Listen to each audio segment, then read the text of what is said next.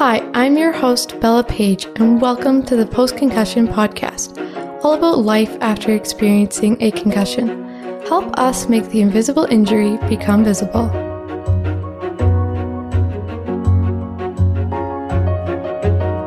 The Post-Concussion Podcast is strictly an information podcast about concussions and post-concussion syndrome. It does not provide nor substitute for professional medical advice, diagnosis, or treatment. Always seek the advice of your physician or another qualified health provider with any questions you may have regarding a medical condition. Never disregard professional medical advice or delay in seeking it because of something you have heard on this podcast. The opinions expressed in this podcast are simply intended to spark discussion about concussions and post-concussion syndrome.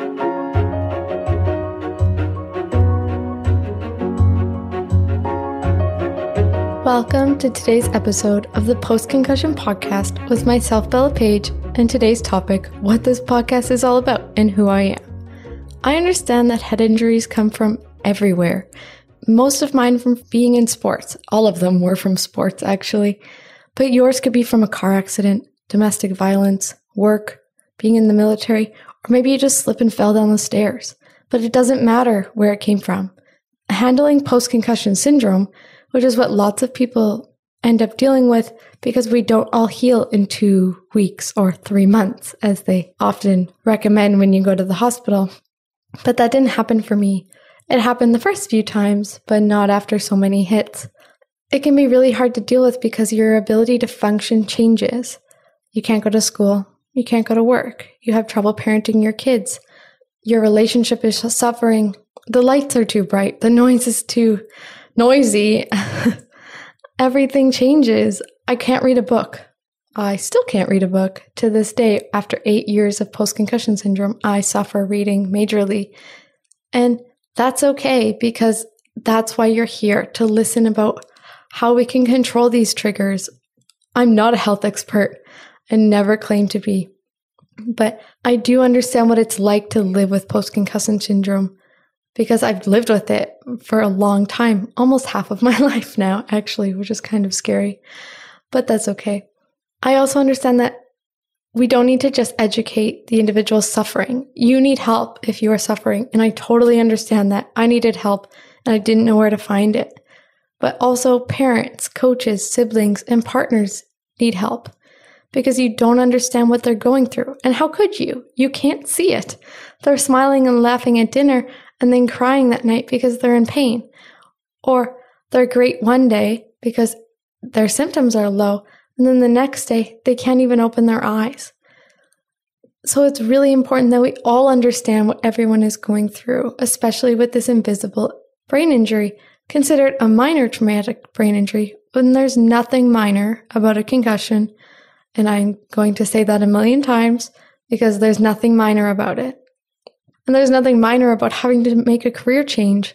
And there's nothing minor about having to completely retire from a sport that you love. Because that's what I had to do. And it killed my mental health. And mental health is missed. It is so missed in the concussion world. And I want to make that clear. Your mental health matters. It's not just about the physical symptoms. All those physical symptoms can also affect your mental health. I had a headache every day for almost 7 years. 7 years of headaches. How do you feel happy when you're going through that, is what I always thought. But there is ways to do that, but I didn't have the tools to do it. And no one was seeing it because I wasn't talking about it. I was keeping everything to myself and smiling through it, which is the worst thing to do. Tell the truth.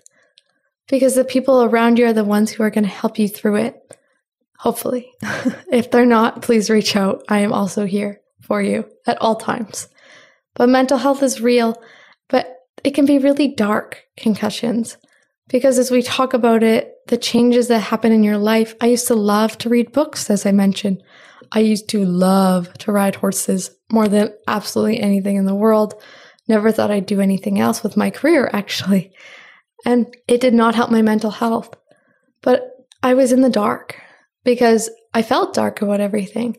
But I want to keep this light because it's not just about all the sad stuff. Because there's so many changes you go through And I'm doing something I never thought I would do, and that's okay. Because I'm now helping people, which is a great thing for me because it also helps me. And if you ever want to be a guest and help share your story as a parent, a sibling, or an individual who's suffering, or maybe your whole career is also helping individuals with concussions, I'd love to share your story. Because the more we can share, the more we can educate people, the better. Because people didn't know enough when I was going through it, and they still don't know enough now. Invisible injuries are tough to explain, and the more we educate people, the better it'll get. So, talking about all these injuries that lots of people have sustained, I'd like to start with some of my injuries that I had. I'd like to start with one because it was the one where I didn't even realize what had happened, and neither did my parents. I was snowboarding, and I was going down a ski hill, local hill, nothing big, and I was racing my friend, and we decided to meet in front of a jump. I got to the front of the jump, and I sat there and didn't think much about it, and then someone flew over that jump, someone who was well over 10 years older than me, and they landed on top of me. And then we fell down the hill. Well, rolled down the hill, I guess, is more accurate. And then I limped back to the chalet because I told them I didn't want help to get back because I was a stubborn kid. And then I went to dance that night, and my knee hurt.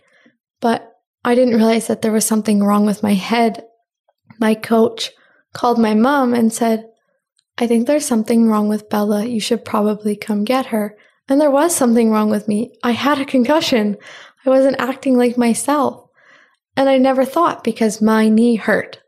And that's where we miss head injuries often because we focus on other parts of our body. And then I had another concussion. The injury seemed more significant. The brain injury, it does not matter if you lightly bump your head or if you're someone who was in a crazy car accident that looked like it was out of a movie. It doesn't mean your symptoms are going to be worse. So don't be discouraged if someone who you knew had a huge injury, it seemed like, and you had a minor one and you're the one still suffering. That's okay. That's how this works sometimes. So don't let it get to you. So I had another fall and I was riding my pony. We were just cantering down the rail of the arena, which is just on the edge, and never thought much about it. I did this every day, and she tripped, and I went headfirst into the dirt, and so did she, actually, and she fell on top of me, but she stood up, I stood up, I made sure that she was okay, no scuffs, no cuts, no nothing, she was totally fine. My knee really, really hurt. I was covered in dirt, but I brushed it off, and then hopped back on. And that is something I should have never done. I rode for another hour and I paid for it all summer long because my head hurt so much and I didn't know how to handle it. And then it went away and I got really into riding and I moved away from home and I was competing. I got a few head injuries here and there from different sports as well. And then I started ignoring the truth. My head was hurting. That wasn't normal. Your head should not hurt every day of the week. And then I started taking Advil or Tylenol here and there to get through the day. Didn't really think much about it. Didn't tell anyone about it because I didn't live at home. So it was really easy to hide from my parents. I wasn't really sleeping at night. I remember trying to do yoga till like 4 a.m. a couple times because I didn't know how to fall asleep. I would try crazy things at night, but I couldn't fall asleep because my head hurt. And then I let it catch up with me to the point where I couldn't get out of bed. I couldn't walk. I couldn't stand. Everything hurt. I couldn't do anything because I had finally slowed down. I had moved home, so I wasn't competing. I didn't have the adrenaline rush. And I was home for school, and then I couldn't go to school because the lights were too bright, and it was really loud there. And I couldn't read. And I couldn't remember things that I had read, and my memory was not working properly the way I wanted it to, and I was suffering, and my parents started getting me to go see specialists, and I was in the emergency department all of the time because of the pain, and then I was told to just drop out of high school. Maybe you should try again later. Or how about we just take a break from everything for now, which was not my personality. I love to learn, so I pushed through. I did get a lot of help in high school and a lot of help in university, and I can tell you all about how to do that. And if you need someone to vouch for the truth, I will be there for you, because it's so important that teachers understand what you're going through. I had one teacher try to actually remove me from school because I wasn't there. I was completing my work, but I was never at school. So where I'm from, you're supposed to be at school so many days a week. Otherwise, you're not considered a student, even though I had a doctor's note for all those days. And I was so lucky to have certain teachers that did understand when I stood up and said, I think I need to go home. They'd be like, yeah, no worries, go home. And that helped me so much to get through it. So I went through university. I did get a head injury in university. It really hurt because I ended up in an ambulance again, and I scared myself. I was really afraid that everything was going to get way worse because things had started to get a little better.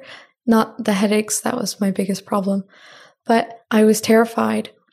And I think I scared my family, but I definitely scared myself more because I had moved away from home because I told myself I was better, told my parents I was better. I told everyone that I was doing great. I was lying. I was not doing great at all, actually. I was still suffering from a headache every single day. I was just getting really, really good at hiding it because I could smile through anything. Do not do this. This is my number one recommendation. Do not smile through it. Tell the truth.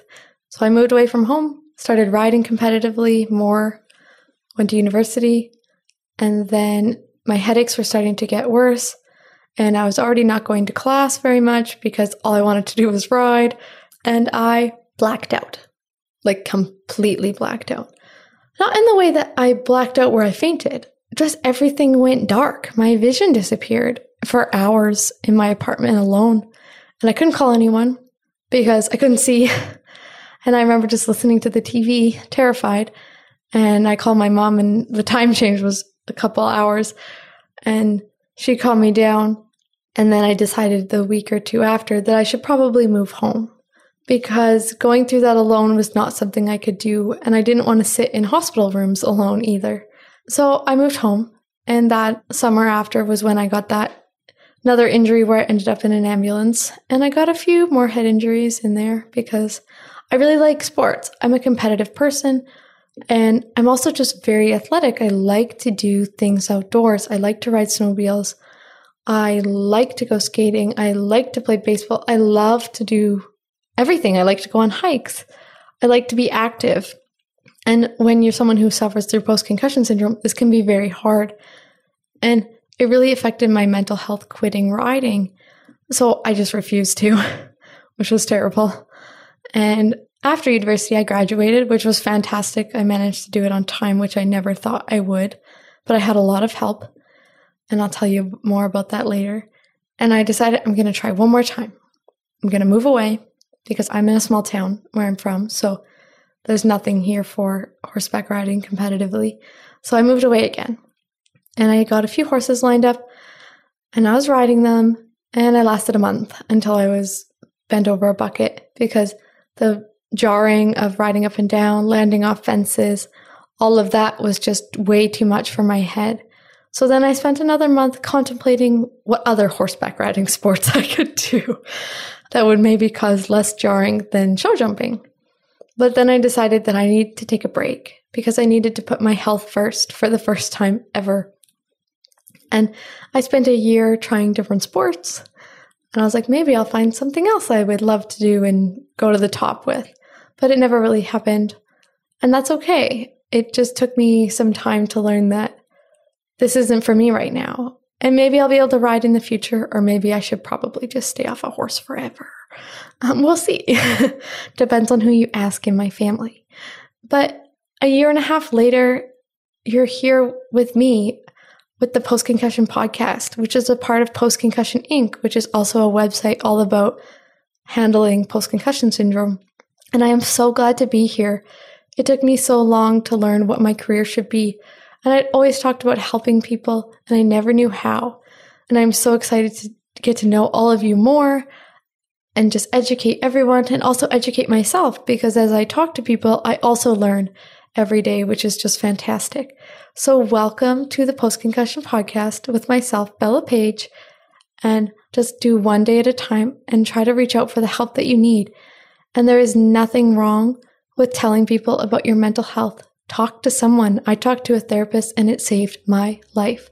So don't forget to tune in to the Post-Concussion podcast every Thursday. Bye for now.